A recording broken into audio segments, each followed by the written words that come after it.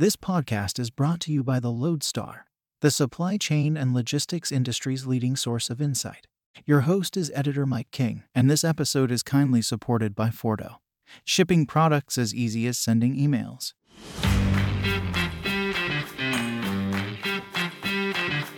In this episode, we'll be hearing direct from Glasgow, where world leaders are congregating for COP26 and meeting many view as the last chance saloon for meaningful progress on climate change, and one that could shape supply chain planning and investment for the next decade. As the Northern Hemisphere winter closes in, we'll examine why the very same climate change is posing a real threat to cargo. In an exclusive interview with IKEA, we'll hear how one of the world's largest shippers is coping with logistics and supplier bottlenecks, and how this will shape its future sourcing arrangements. And with US ports facing gridlock, the Airforwarders Association's Brandon Freed explains how a very stretched US air cargo supply chain is coping with record demand. So you have the shortage of workers within the ground handling environment. And of course, you compound that with the lack of warehousing and poor road infrastructure and whatnot within these airports. And you have yourself a cocktail for some significant delays. Hello, everybody. I'm Mike King. Welcome to the Loadstar podcast. Climate change. Should you care? The answer is, of course, yes. But don't take that from me. Take it from Loadstar News Editor Nick Savvides, who joined me today in the first week of November from Glasgow, where he is reporting on all things freight and climate change at COP26, also known by its full title, which is the 2021 United Nations Climate Change Conference. Greetings, Nick. Good morning. How are you? I'm very well. Nick, COP26 has been trailed worldwide as the event where real progress simply has to be made on climate change. What's the atmosphere like up there, and what does all of this mean for the world of freight and shipping? Why should people care? Well, it's cold up here. I can tell you that right from the word go. But it is a bright morning, and I suspect that reflects the mood at COP26. The feeling is that things have to change, and that's being reflected in some of the things that's already been mentioned and happened at COP26. Even on the first day, the first full day, November the 1st, there was the announcement of the agreement on deforestation and maintaining trees and rainforests. But there's also been a big announcement for shipping from the Danish Prime Minister, along with the UK and the US, where they're going to push IMO to zero carbon by 2050. That means doubling the speed at which the decarbonisation of shipping takes place. We were going to get to 50% by 2050. Now they want it to be absolute zero by 2050. Are we expecting more announcements in the coming days? Well, I imagine so. When I spoke to Ki-Tak Lim, who is also up here, the IMO Secretary General, he was hoping for a successful COP26. He said that would drive IMO and its drive for faster and more rapid decarbonisation. So there is going to be a debate on the maritime on the 9th of November, I believe. That will start. Sadly, I won't be here for that, but we will, of course, report on it because aviation and maritime are major emitters of carbon. As John Kerry pointed out, maritime, if it'd be a country, would be the 8th largest emitter of carbon. So yes, I expect more. You mentioned 2050 there as one time frame, but if I'm trying to plan for a future of sustainable supply chains, what do I need to have on my radar? What do I need to be thinking about now? How urgent is all of this going to happen? I think the urgency is going to increase. I think the feeling at COP26 is that there is no turning back. There is no time for obfuscation. What we see today in shipping is high freight rates. Perhaps they won't be as high going forward, but I think what freight forwarders and shippers will have to acclimatise to is higher costs, because decarbonisation will have a cost involved. And that's what they need to get ready for. And also to have shorter supply chains and possibly more of them. So you have some kind of redundancy in your supply chains. So the costs will increase. How does this play out for container shipping and shipping in general, Nick? I mean, there's been this reluctance by carriers to make a commitment to new fuels such as ammonia, whether it be electric, maybe green hydrogen, in part because of the availability of those fuels and also the lack of infrastructure to supply them to vessels. Some ship owners have opted for LNG as an interim fuel. Has there now been a mood shift on the hows and whens of moving to cleaner fuels and what those fuels might be? So I think that's a really good question. There are two answers to this, really. There's two separate bits. The first bit is I asked John Kerry yesterday why they were aiming at maritime, and given that there are no fuels available, we know that there's methanol, we know that there's ammonia, but they're not enough to fuel the industry, and there needs to be, they should be targeting the fuel industry. He said that in order for that to happen, it needed companies like IKEA, like Walmart, like the large shippers to commit to getting to zero, which they've already done. Maersk was on that panel with John Kerry and Mette, the Danish Prime Minister, yesterday, because Maersk has made the jump from the current fuels, or making the jump, to zero carbon fuels in the future. And that is, according to John Kerry, going to give the industry momentum to decarbonise, and that momentum is growing. So following the meeting, I spoke to Henrietta Tigerson from Maersk, AP Moller Maersk, and I said to her, well, did you dodge the bullet, basically, with LNG? And she said, well, I don't really want to talk about our competitors. And I said, well, I'm not really asking about your competitors. I'm asking about the maritime industry. Should the maritime industry now ditch LNG, basically? And her simple answer was yes. Nick, one element of climate change that has a direct impact on shipping is more turbulent weather, as you know. In late October, you covered the loss of more than 100 containers being shipped on the Zim Kingston off the Canadian coast near Vancouver. Now, I highlight this because we're hitting the Northern Hemisphere winter again, and last winter, we saw a spate of similar losses. Now, to put those box overboard losses into perspective, on average, 1,382 containers were lost at sea per year in 2018 and 2019, according to the World Shipping Council. Yet between November the 30th of 2020 and mid-February of this year, marine insurers estimated that some 3,000 containers carrying products worth millions of dollars were lost overboard, mostly in the Pacific. Now, I asked Michael Page, a broadcast meteorologist at Flawless Forecast, if there were any weather commonalities between the Zim Kingston box losses and that multitude of incidents last winter. So there are definitely general similarities, although there are some finer details that are different. So basically what we have happening consistently, whether it's over open water or nearer the coastline, as we saw this time, is that storms are definitely getting stronger, faster. Process called bombogenesis is occurring more often. So in the media, that's been dubbed now these bomb cyclones, just because that's a little bit easier for people to digest. So last winter, a lot of this was happening in the middle of the ocean over the Pacific. You were getting these huge waves because storms were developing so rapidly. They were becoming so powerful. So wave heights this past winter were running way above the average height across the Pacific from 2017 to 2019. There's actually data to show that the waves are much bigger. Now, data is somewhat limited in that part of the world anyway, just because there aren't a lot of people there. But this data was coming from just south of the Aleutian Islands in Alaska. So we know there were bigger waves. So the next question is, well, what causes these bigger waves? And in that case, it's definitely these stronger storms that are becoming more powerful, lower pressure generating the bigger waves. So then if you know you have stronger storms, well, why are we getting stronger storms? And part of that has to do with warmer ocean temperatures in parts of the Pacific, running several degrees above average in some cases last winter. So more fuel for these storms to kind of drive off of. A lot of times these storms draw off of the clash of cold and warm. And when you go over that warm water and you get the clash of warm and cold air above, it's like the perfect recipe. So that was happening over the middle of the ocean this past winter, why we were seeing a lot of cargo loss in the middle of the ocean. Now, with this current pattern that we're going into, more of a La Nina pattern, we're seeing that bombogenesis occur a little closer to the coastline. So in this most recent incident, it was actually very close to shore that we had this problem, but the storm was really forming, deepening, and becoming more powerful closer to the coastline.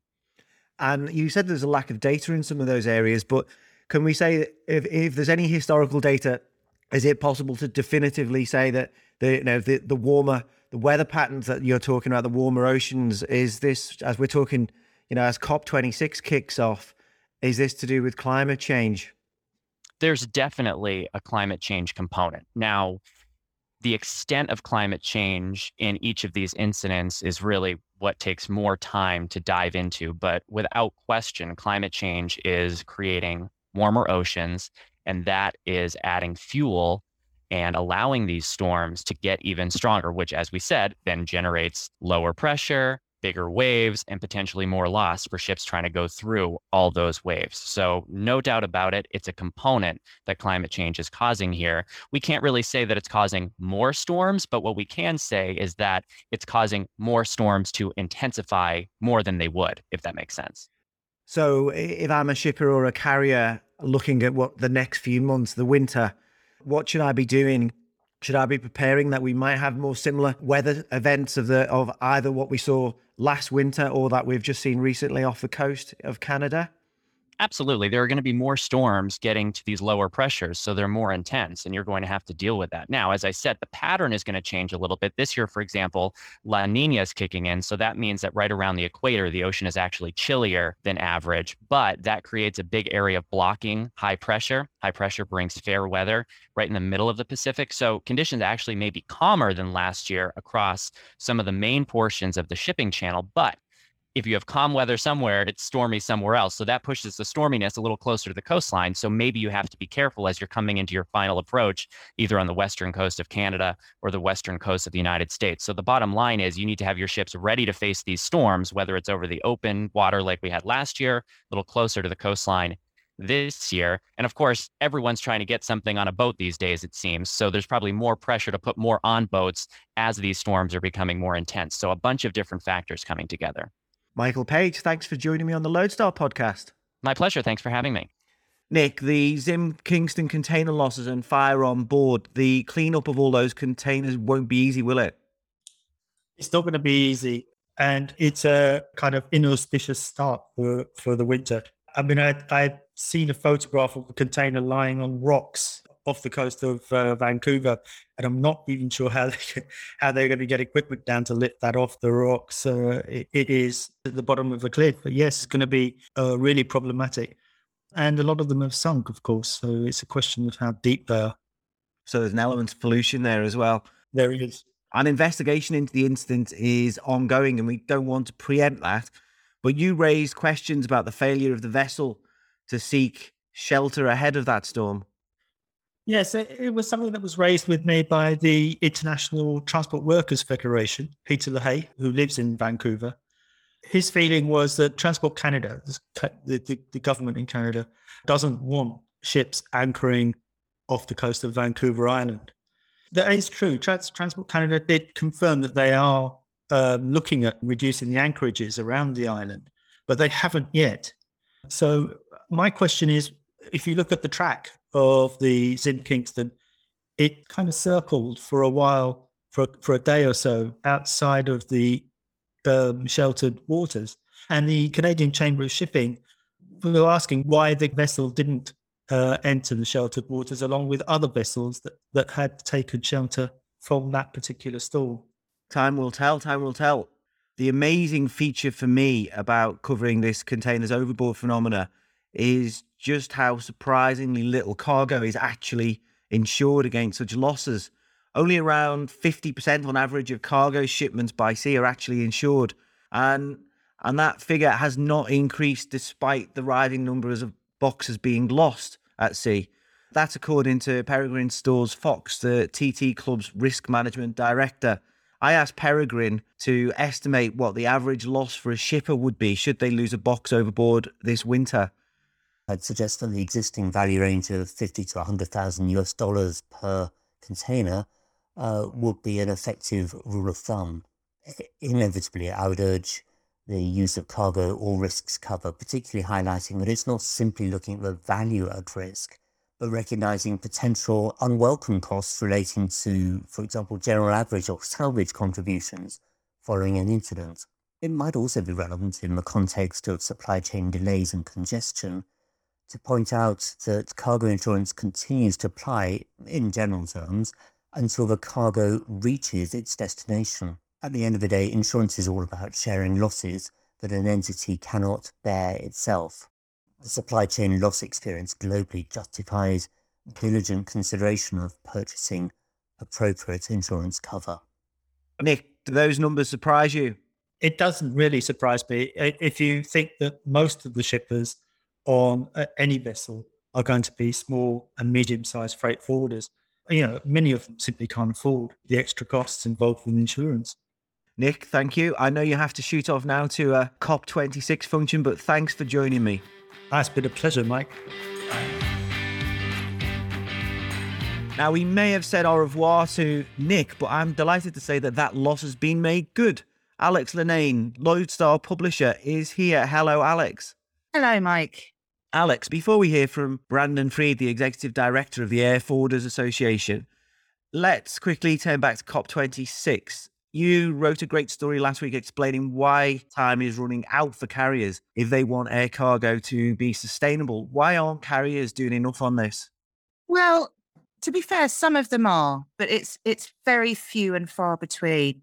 It's tended to be European carriers so far. The Asians, the Americans, slightly behind the curve on getting things sorted. But I think the thing that is most frustrating is that when you talk to the airlines, they'll all say, "Oh, we've got a really new fleet. We're cutting emissions like that," or we've brought in electric ground vehicles.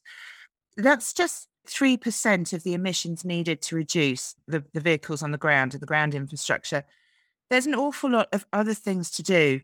And a decent ESG report just isn't going to cut the mustard. And some of the larger carriers, when you read their reports, they don't have targets in, they don't have monitoring in. It's just we're trying to be green without actually pledging to do anything at all. And that I find very disappointing, to be honest. And when we're looking at policy and COP26, I mean, the elephant in the room for airlines is jet fuel, right? Well, yes, IATA is committed to net zero by 2050 for its members.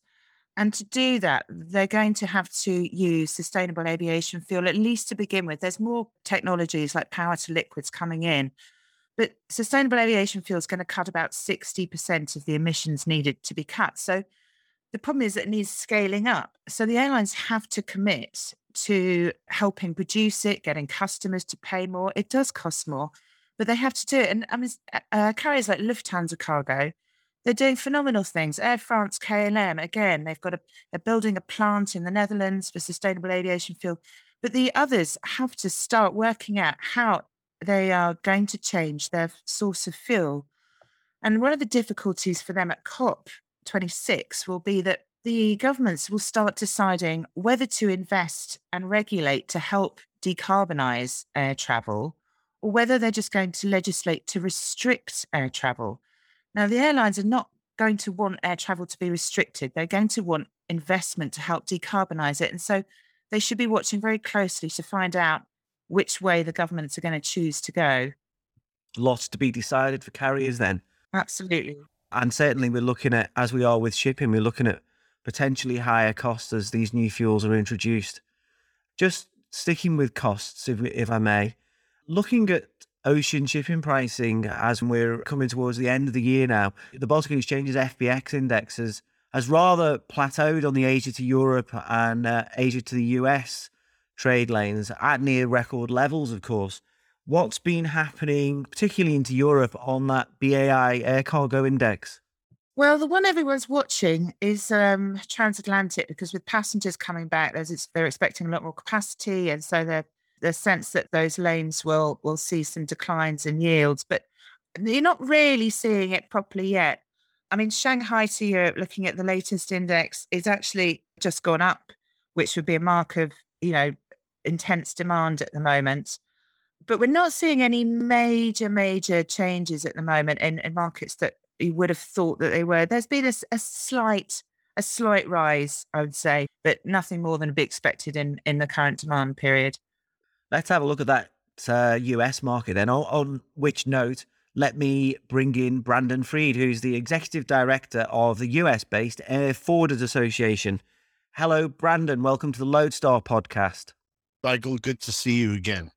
Brandon, the Baltic Air Freight Index has in September been pretty much constantly over 4,000 points or so. So at record levels and higher even than during the PPE crisis of 2020. As things stand, we have a shortfall of belly hold capacity, high demand. We've had labour and COVID issues, which has affected capacity out of places like China. How are your members managing all of these things? Well, it's a challenging time. And I have to tell you, they're having some difficult conversations with their customers, and they're having to explain that rates are higher than they've been in the past. But it's not just on the air side, Mike. You've seen it in ocean. Last year, a box coming from Asia was 2,000. Now it's 20,000, maybe even more at times. But of course, then you're subject to lots of bottlenecks. And if you're a Christmas retailer or someone having to get essential goods into the U.S., you're probably overflying the bottlenecks using charters. A lot of forwarders are managing air freighter charters.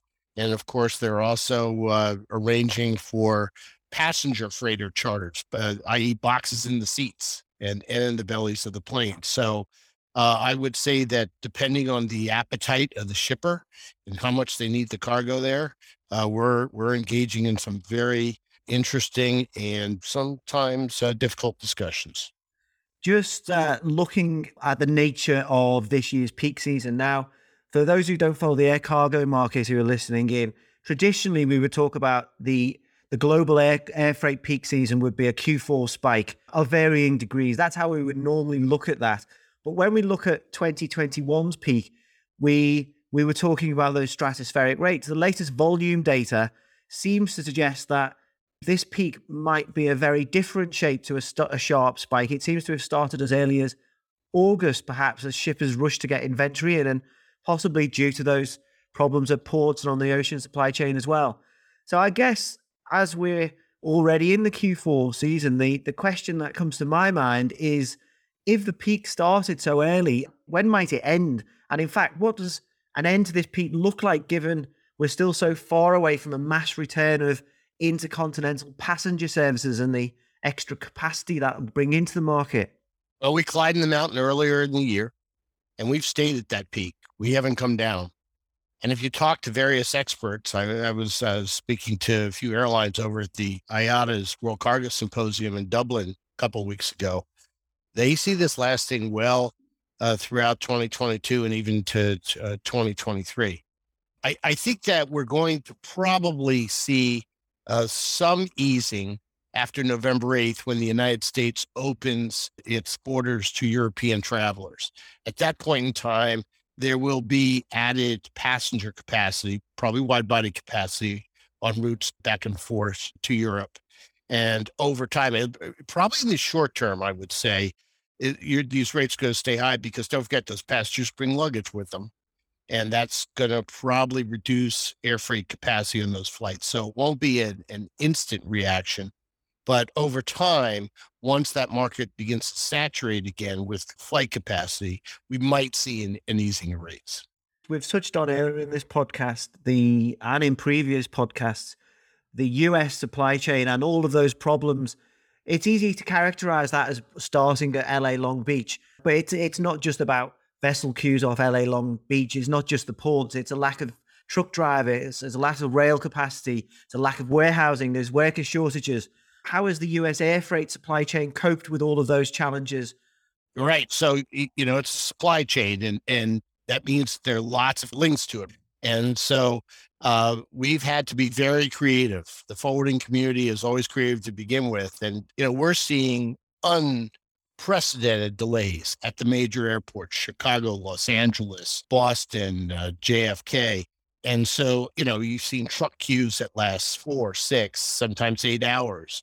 You got to remember something, like these facilities, these airports, especially in the cargo areas, haven't seen a significant investment for 40 or 50 years.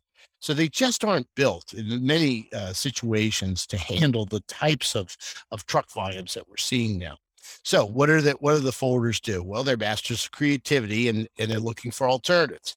Let me point to two airports that right now were not on the radar screen prior to COVID, but now are prominent.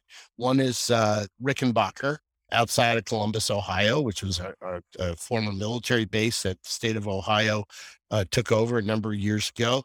And the limited brand started flying charter flights out of Asia 30 years plus ago. And now others have found it as a place to land freighter aircraft, offload, and get out of there quickly. But even they are seeing stresses. Also Rockford, Illinois right now, 65 miles west of Chicago.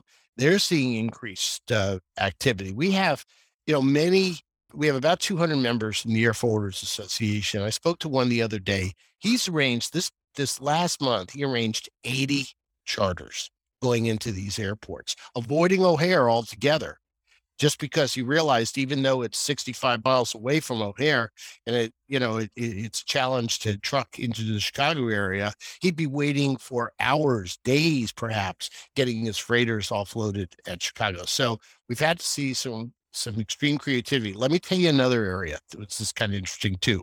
We have some members right now that are actually chartering their own maritime vessels and going to ports outside of the traditionally used ports, Los Angeles and Savannah and others, and hoping to get faster service in that way. Smaller ships. They're not easy to get, but they're doing it because the shippers are telling them, listen, we can't miss the Christmas rush. We don't want holes in our shelves and our reputation's at risk. That's why we need this creativity.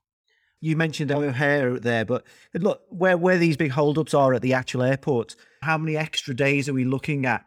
During normal times, a freighter lands, it's offloaded, it could be all told 4 to 6 hours before the cargo is available, maybe a little more, but and recoverable maybe a couple hours after that. Not that long.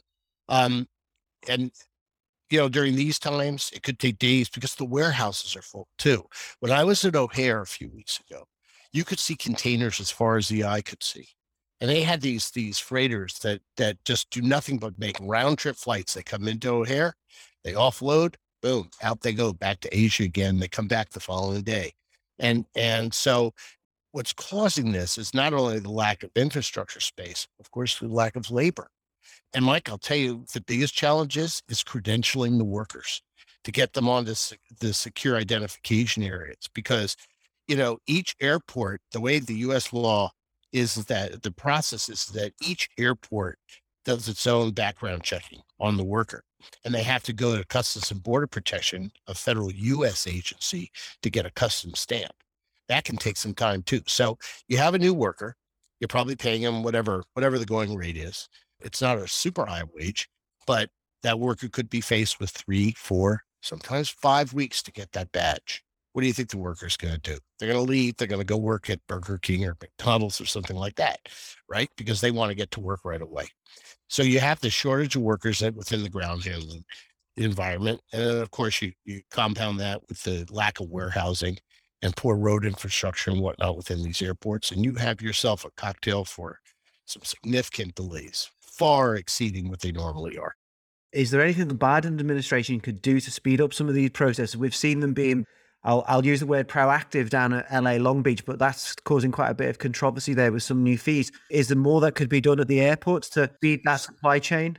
I'm glad you asked that, because I think that there is more to be done. Yes, they could be doing more. It starts with the U.S. Congress, though, I believe, in that, and this is a long-term fix, but there's $25 billion set aside in this infrastructure package that they're trying to pass, whenever it passes, that will go to airports. How much of that's really going to go to the cargo area improvements? I'm not so sure. So we really need to appeal to the Biden administration for that. And we did submit comments. They're doing a supply chain review here.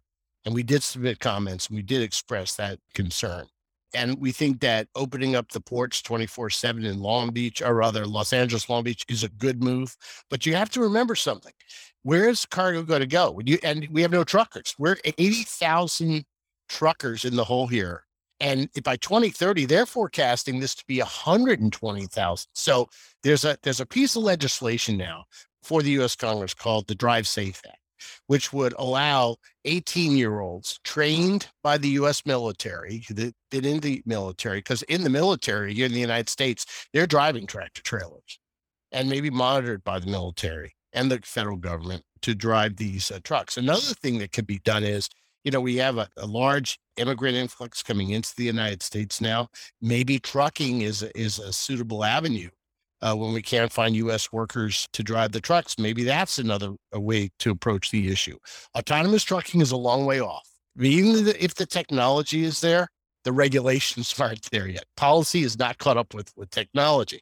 So we have a long way to go. And I think that for the foreseeable future, yeah, you can open up the ports 24/7, but if you can't get the chassis, you can't get the truckers, you can't get the drivers, it can be a drop in the bucket. It's a good step forward, but we have a long way to go. You mentioned earlier, Brandon, that forwarders are pretty much doing whatever they need to get this cargo in. You mentioned chartering ships, using different ports, chartering aircraft even. Are we going to see more of that through 2022, given the nature of this market? Yeah, so I think that anything that can fly right now that's a freighter is up in the air. And I think that that's going to continue through the year. And to maybe a bit lesser extent, you're going to see less passenger freighters, not because of lack of demand, Mike. It's because those airlines are going to want to accommodate the surge in passenger traffic.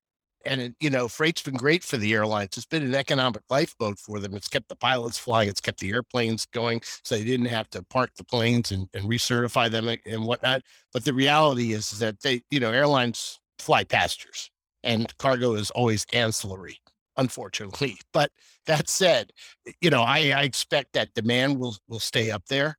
And we are already seeing companies, as a matter of fact, like Eastern Airlines, as an example, announced a few last month that they had just purchased 35 777s, and they're converting them to light package freighters. And they're not the only ones. So they think that demand's going to continue, at least for the foreseeable future. And we would tend to agree with them based on what we're seeing in the marketplace right now. These customers want their goods to market. And, if we have another critical situation, as we did with PPE and COVID, we need to be ready for that as well. And it could be a challenging situation. Brandon Freed, thanks for joining me on the Loadstar podcast. Thanks for having me, Mike. Alex, what's your take on when all of this ends? Well, talking to the airlines, the outlook remains pretty strong. I recently spoke to Etihad, and they have taken seats out of 5 777s. So that's quite operationally expensive, quite inefficient.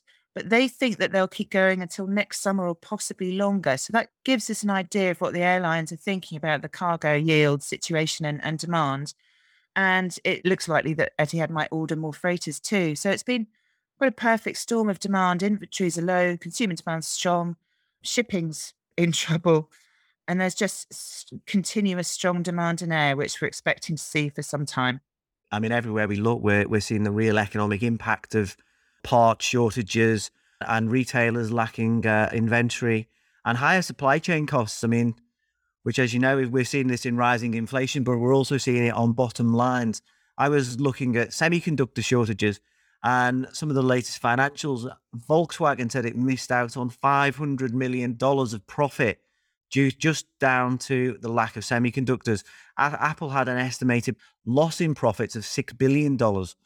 These bottlenecks and shortages are creating real challenges for shippers. I think we're seeing that right across the world and right across every sort of supply chain, which is a great time for me to turn to Susanne Waidzunas, IKEA Supply Chain Operations Manager. Hello, Susan. Welcome to the Loadstar podcast.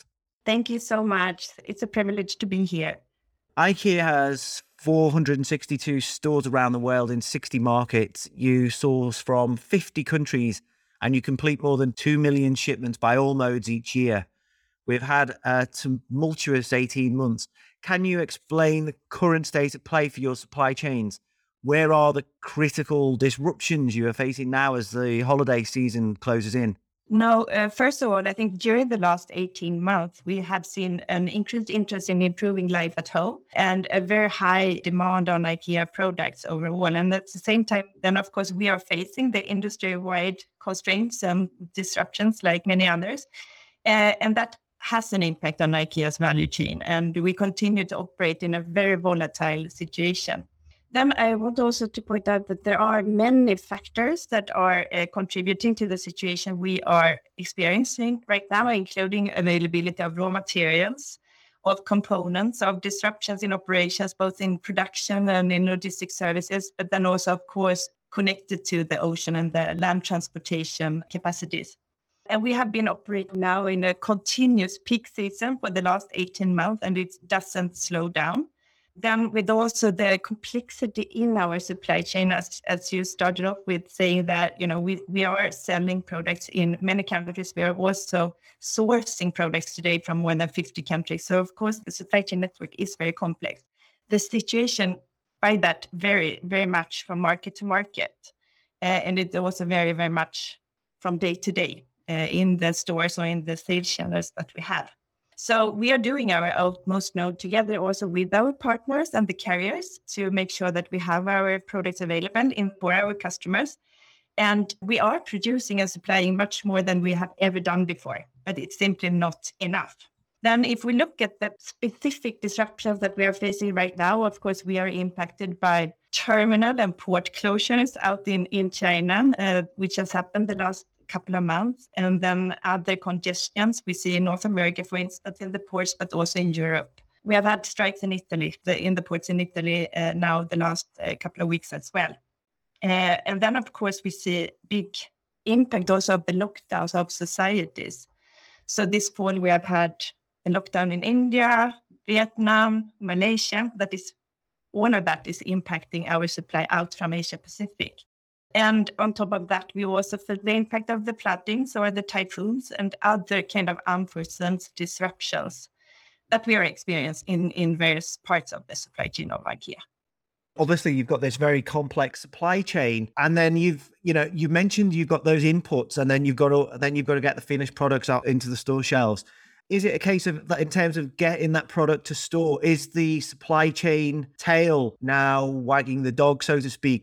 I mean by that, are these bottlenecks now a key determinant of what products you can sell where and when, and presumably at what cost? Because I guess higher transport costs affect the profitability of all of your products by line and weigh heavily overall on the company in terms of the bottom line, increasingly, I would imagine.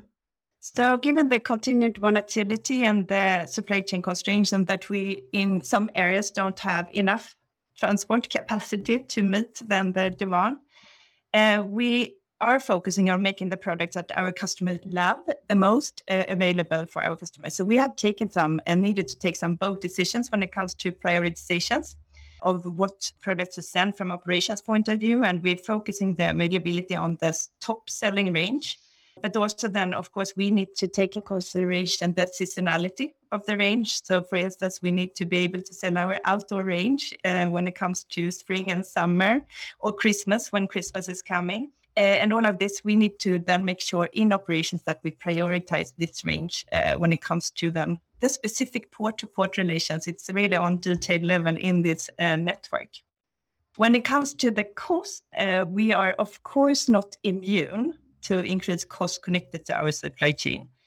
Even though I think we have benefited a lot also from having very close collaborations with our partners during the last 18 months, we see increases not only connected to freights or ocean rates or land transportation, but also connected to raw materials, energy, and production.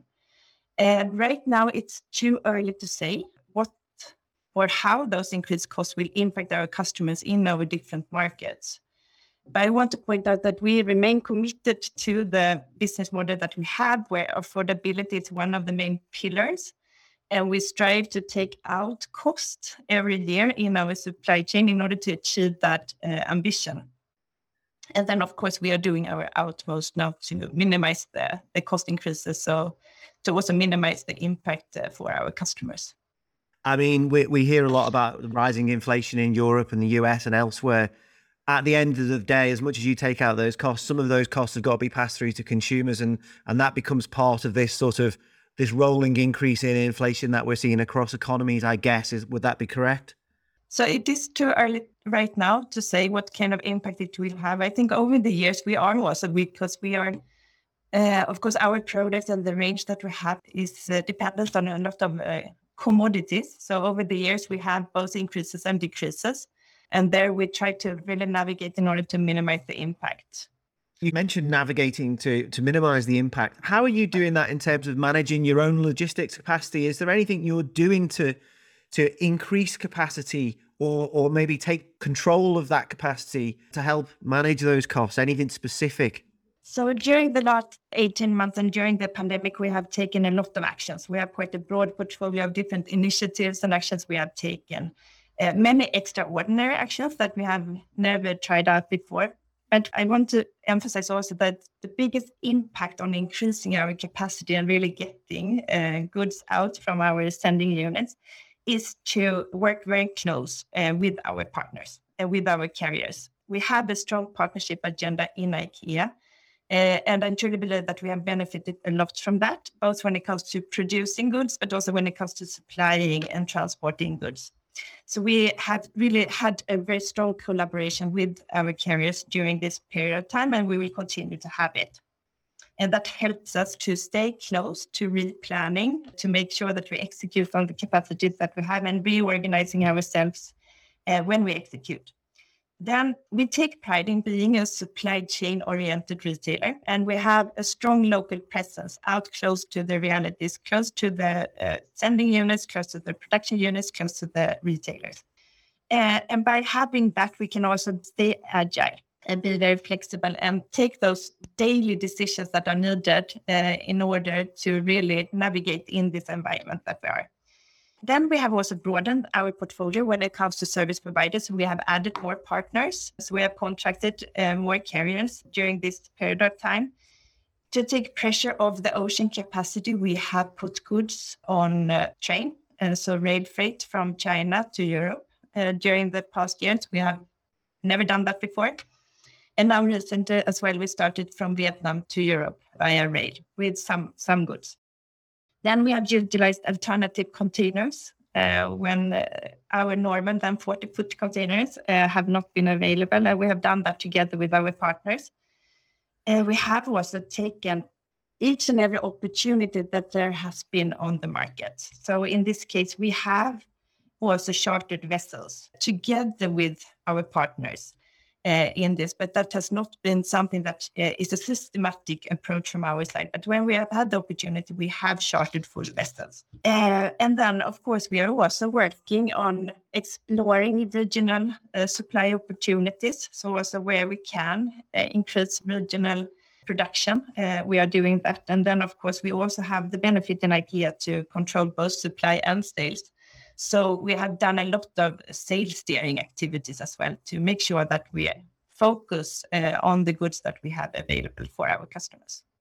You mentioned some of your partners there. Are you happy with the performance of, say, your ocean carrier partners over the last 18 months? They've had a lot of criticism from shippers. What's your take on that criticism or on their performance? I believe that everyone is leaning forward in the circumstances that we are experiencing, and we are all impacted by the disruptions and the volatility that we see in the market. And there is a lot of factors also where it's not possible to influence directly. So I would say that, of course, we have a lot of improvement potentials together with our partners, but also we in IKEA can be better in creating preconditions for getting lifting performance up, for instance. But that is something that we are continuously working with together with our partners. But will you sort of emerge from this pandemic with different partners than you went into it with? We are always, every year, reviewing our portfolio of carriers, and we take into consideration many different dimensions. It's cost, it's performance. It is, important for us to share the ambitions when it comes to sustainability and quality and other agendas. You mentioned earlier that you sourcing product from over 50 countries. Has any of this affected how you will go about sourcing in the future? Are you re-examining your supply chains in light of what's happened? And do you need more resilience, for example? I mean, are you looking at a different long-term strategy now than you had 2 years ago? Yeah, it's a good question. We are actually right now doing a light touch revision on our supply strategy. where all the learnings that we have had during the last 18 months will, of course, be considered. We are evaluating how we can create an even more resilient supply chain. What parts of the supply chain we need to maybe increase flexibility. We are also evaluating how we can long-term create a more resilient supply chain. In what part of the value chain we need to add flexibility, but also if we need to make, or if there are opportunities to make changes in the production footprint that we have. And would you look at maybe sourcing more from closer to market, perhaps? So that is one of the questions we need to put the light on. We are already today in many of the continents where we are operating quite regionally strong. So if we look at Europe, for instance, 70% of what we are selling in Europe is produced in Europe. And 80%, I think it is in Asia Pacific. What we sell in Asia Pacific is also produced in Asia Pacific. So we already have quite a strong regional setup in those markets. But of course, we are looking at all opportunities that we can to come closer. But also, of course, we are also staying strong to the direction we have in IKEA to continue to be affordable, accessible, and also have a positive impact when it comes to society and the planet. Susanne Waidzunas, thank you so much for joining me on the Loadstar podcast. That was very interesting. Thank you. Alex, we started this podcast at COP26, and I think that's probably a fitting place to finish. But linked into that is something I want to discuss first, which I found personally quite disappointing. And it's not necessarily climate change, it's a threat to the UK-EU trade from yet another post-Brexit dispute. It's not Northern Ireland, it's fishing licenses. Now, we've got non-European listeners out there, and they're probably thinking this sounds ridiculously small-minded and inconsequential. And I think that's because it is. But for those listeners, I kid you not, we have the UK Prime Minister Boris Johnson and French President Emmanuel Macron have been spending their time in the lead up to COP26, not trying to save the world, but threatening each other with a trade war. Now, as we record this in the first week of November, there's a real risk that EU customs checks on shipments from the UK could be stepped up in retaliation for what is viewed as a failure to give French fishermen enough scallop fishing licenses off Jersey or somewhere. It's hard to even follow. France has even been threatening to cut energy supplies to Channel Islands. So, Alex, once again, the freight logistics industry, in fact, trade in general, seems to be just viewed as collateral damage in these interminable Brexit rows. It does. And it's so disappointing to see. I mean, when the referendum result came out, I remember thinking, oh God, we've got to talk about this for another 5 years. And here we are still talking about it. And trade and business has been not put at the forefront of anyone's thoughts. The whole thing's been so politicized. I mean, there has been some good signs. I mean, French and Dutch forwarders, when you speak to them, many of them have done really well out of Brexit. So I think it's just the British side that the business has just been pushed and shoved and not put at the forefront of the government's plans, really. And it would be very helpful for the industry, I think, if the political point scoring ended. I think you're right about the political point scoring. I mean, really, if you're looking at the national interests of France, the UK, the EU, this should be solved by low-level bureaucrats over a phone call. They shouldn't involve the Prime Minister and the President when they're supposed to be leading the world on climate change. The way I sort of see it is this is more likely to escalate just because it's in the political interests of both leaders to a degree. I mean, the reality in the UK and France right now is a lot of right-wing media and politicians love an Anglo-French sovereignty scrap. Yes, I think business should have a far greater say in the outcomes. And you're right, low-level bureaucrats could probably fix this without the ridiculous sort of macho posturing that we're getting at the moment. They have got more important things to think about. I mean, UK exports in the 3 months to the end of August were down 13% compared to 2019. But I think the political reality is Macron's got an election next year and Boris Johnson does well in the polls when he starts a fight with Europe. So that might be the reality. He loves a bit of saber rattling. He really does. It's frustrating for people in our industry, but it's on a wider level. I think we're coming through a pandemic and we're looking at the global failures on climate change for so many years. And right through all of that, maybe we should have perhaps learned that national solutions to global problems simply don't work. But I digress. Alex Lennane, thanks for joining me today. It has been a pleasure. Thanks, Mike. Nice to talk to you. I'd like to thank our sponsor Forto for supporting this episode. An additional shout to the Baltic Exchange for giving us exclusive access to their fantastic range of regulated indices. And a big thanks also to my editing team, Karen Ball and Tom Matthews. Thanks for listening, everyone. We'll be back soon.